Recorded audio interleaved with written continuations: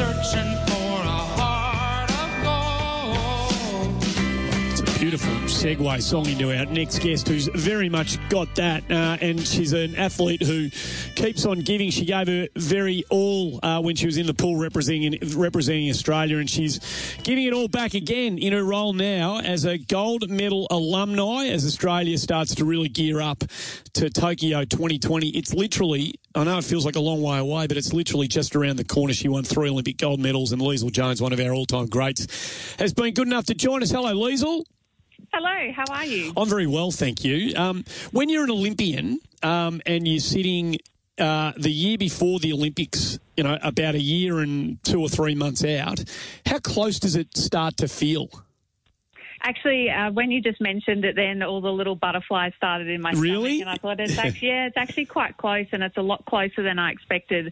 And you know, you finish an Olympic Games campaign; it's another 4 years to the next one, but it really does go by so quickly, and you have World Championships and Commonwealth Games in between there, and you sort of just tackle each one as it comes, and then by the time you know it, it's 4 years has passed. And for me, just even looking back at Rio, which I also didn't compete in, but it just seems like it's flown by, and I think the current athletes would probably say the same.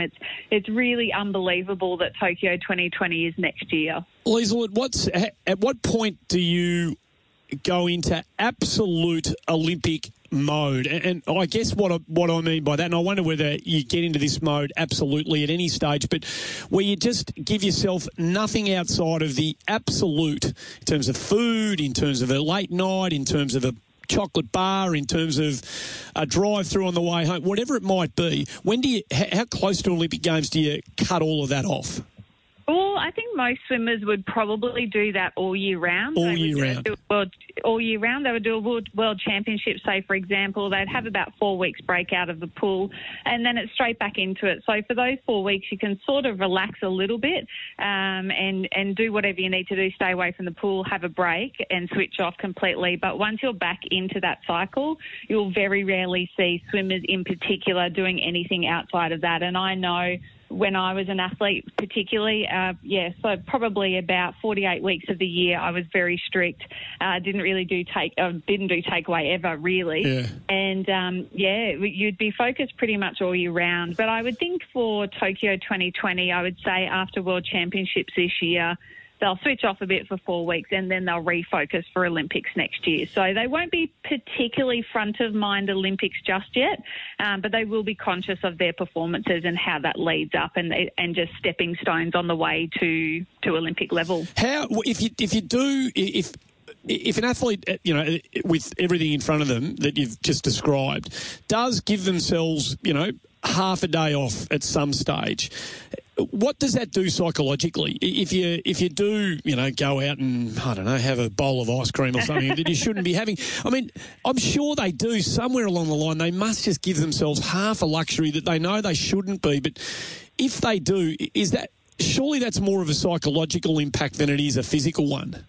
Of course it is, and it wouldn't impact them at all. I mean, they could probably eat 10 bowls of ice cream and it wouldn't affect them because of the calories that they're burning every single day is just next level, and 10 bowls of ice cream probably wouldn't even affect them. It's just if you did that every day. So, you know, they would, on a Saturday night, they probably could go out if they really wanted to. I'm guessing they'd be absolutely shattered by Saturday morning when that's your final session. You finish at 11 o'clock in the morning. You've been training since 6 o'clock on Saturday morning.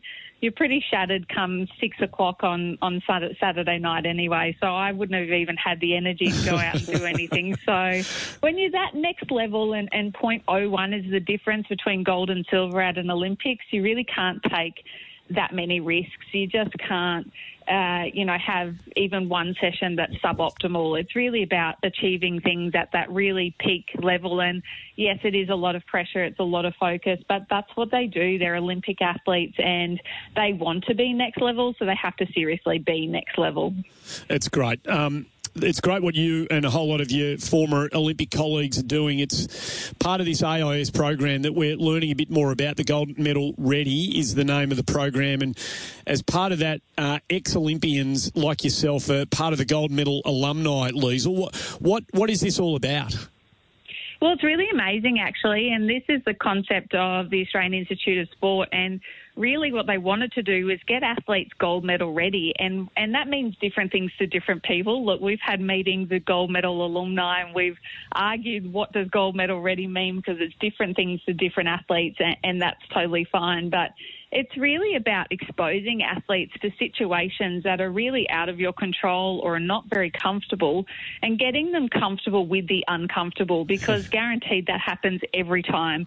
And our role is about translating the experiences that they're having and putting and telling stories that we might have experienced ourselves. And so it's really about sharing. I think in that room we had over 150 years of experience in sport, and sharing those stories and making things feel normal and making them feel okay, and, you know, stressful situations and what your body's doing in that situation. And I know for me, before 2008 Olympics, I used to yawn a lot before the games, and I thought, well, I must be so bored. People think I'm not interested, and actually it was just a stress response. And until I found that was normal, I thought there was something wrong with me. So it's us sharing stories to them to make sure that they know what's expected of them come Olympics time, and just the pressure and expectations that they're going to be feeling, and just normalising that, I guess. So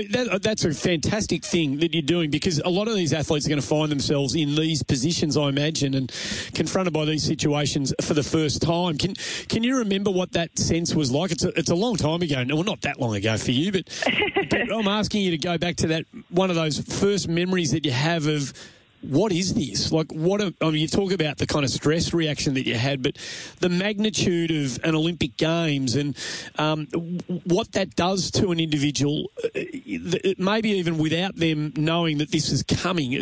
What can you remember what that sensation was like of that moment being arrived at? Oh, absolutely. And I was 14 when I was selected for my first Olympic Games. Unbelievable, Leisel. It's unbelievable. I know. It's incredible. I know, and I look at these kids and I think I was actually 3 or 4 years younger than you at my first Olympic Games, and I was selected at 14 and I turned 15 the week before the Olympics, and I just remember feeling so overwhelmed. And I know now as a 33-year-old, I enjoy being at home. I like routine. I like being with people that I know well and who know me well. And so for a 14-year-old girl to be thrown into a situation where I was not comfortable, the next person in age to me was 18 years of age. Oh. I had never met her before. She was my roommate. Beautiful. Sibylla Good, her name was. She was the most beautiful human being you'll ever meet. But it was just so overwhelming. I've been put into this Olympic environment of a village where there's American athletes around, there's Germans, there's South Africans, there's just so overwhelming. And I think if I can impart anything that I've ever learnt throughout my career, it'd be something like that for the younger athletes that go, I've been thrust into this village and on the world stage, and I was at a home Olympics, which makes it even worse. And so, it's about imparting that wisdom and what that feels like, and not to be overwhelmed by it, because I certainly was. I think the way you said before, normalise it. I think, you're in an abnormal environment. Obviously, this is not every day for every person, but at that level for those athletes, this is what they've been training to be part of, even if they didn't know that it was going to look like this and feel like this. And I wonder how you kind of dealt with it at that age. I mean, at 14, you're just starting out on your life. You're just starting to learn what things are all about, and you still don't really know anything at 14, Leisel. How did you? I didn't even know who I was as a person. Well, how did you? I mean, how did you kind of make sense of it all?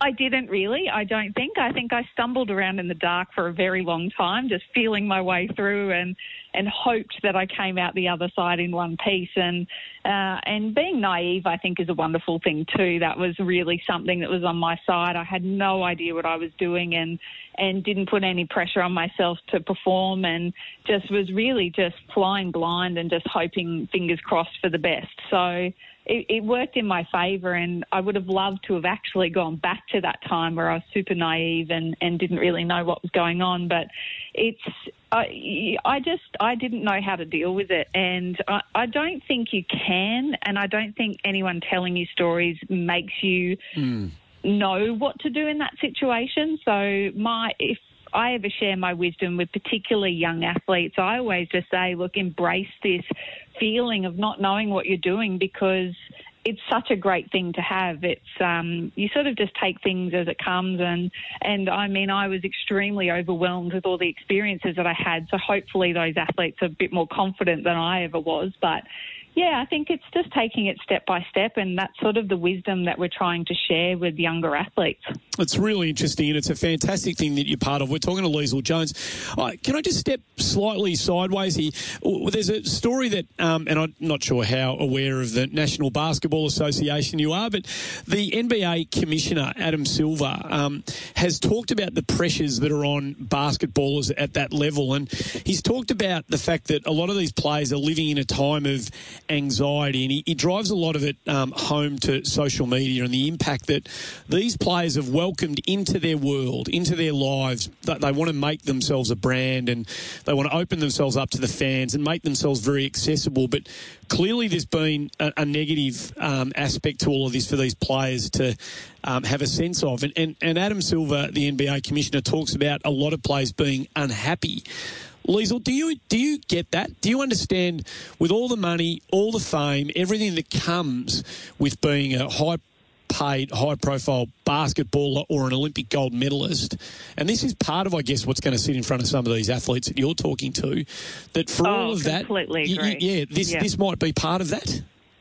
Oh, absolutely. And I completely agree 100% with every one of those statements, because athletes now, back when I was an athlete, we had managers and they dealt with our brand as such, and there was no expectations for social media. We didn't have to post everything, and also too there was that element of surprise, and so I couldn't follow my competitors who might be training in the US or China or Russia.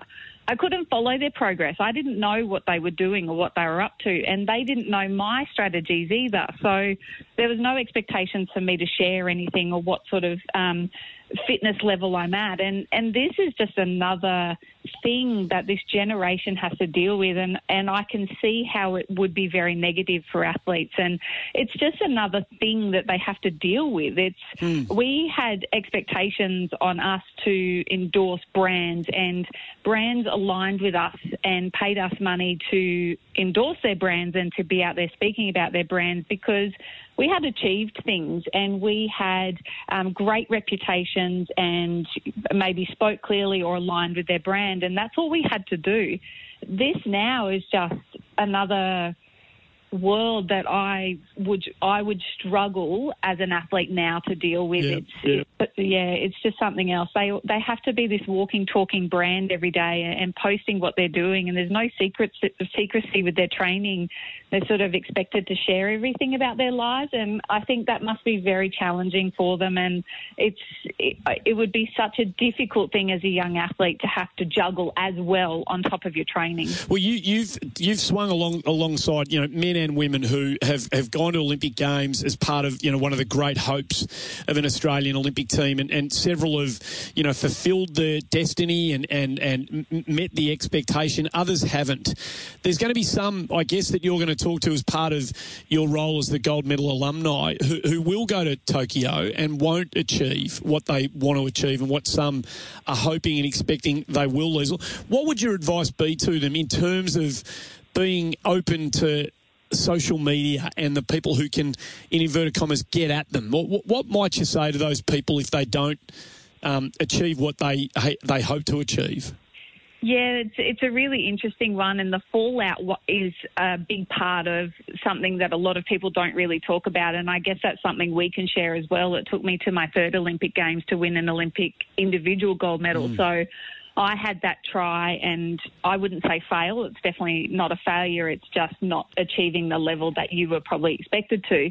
And coming back and working, and it's that tenacity and that coming back and that getting back into training and finding that passion and desire to want to go back and do it again, and how much it means to you.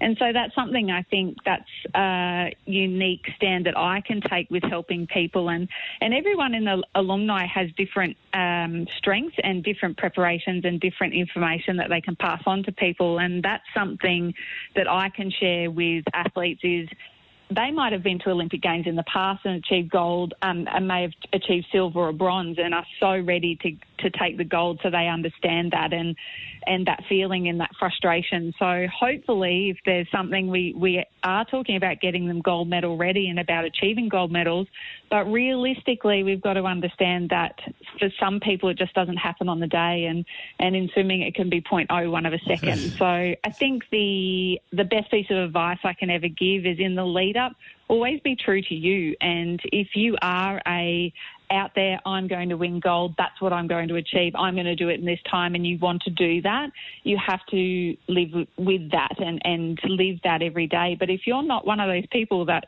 wants to shout from the rooftops and to the media and to everyone who will listen that I'm going to be a gold medalist, don't do it. Yep. It's about embracing who you are as an athlete and what works for you and being comfortable with that.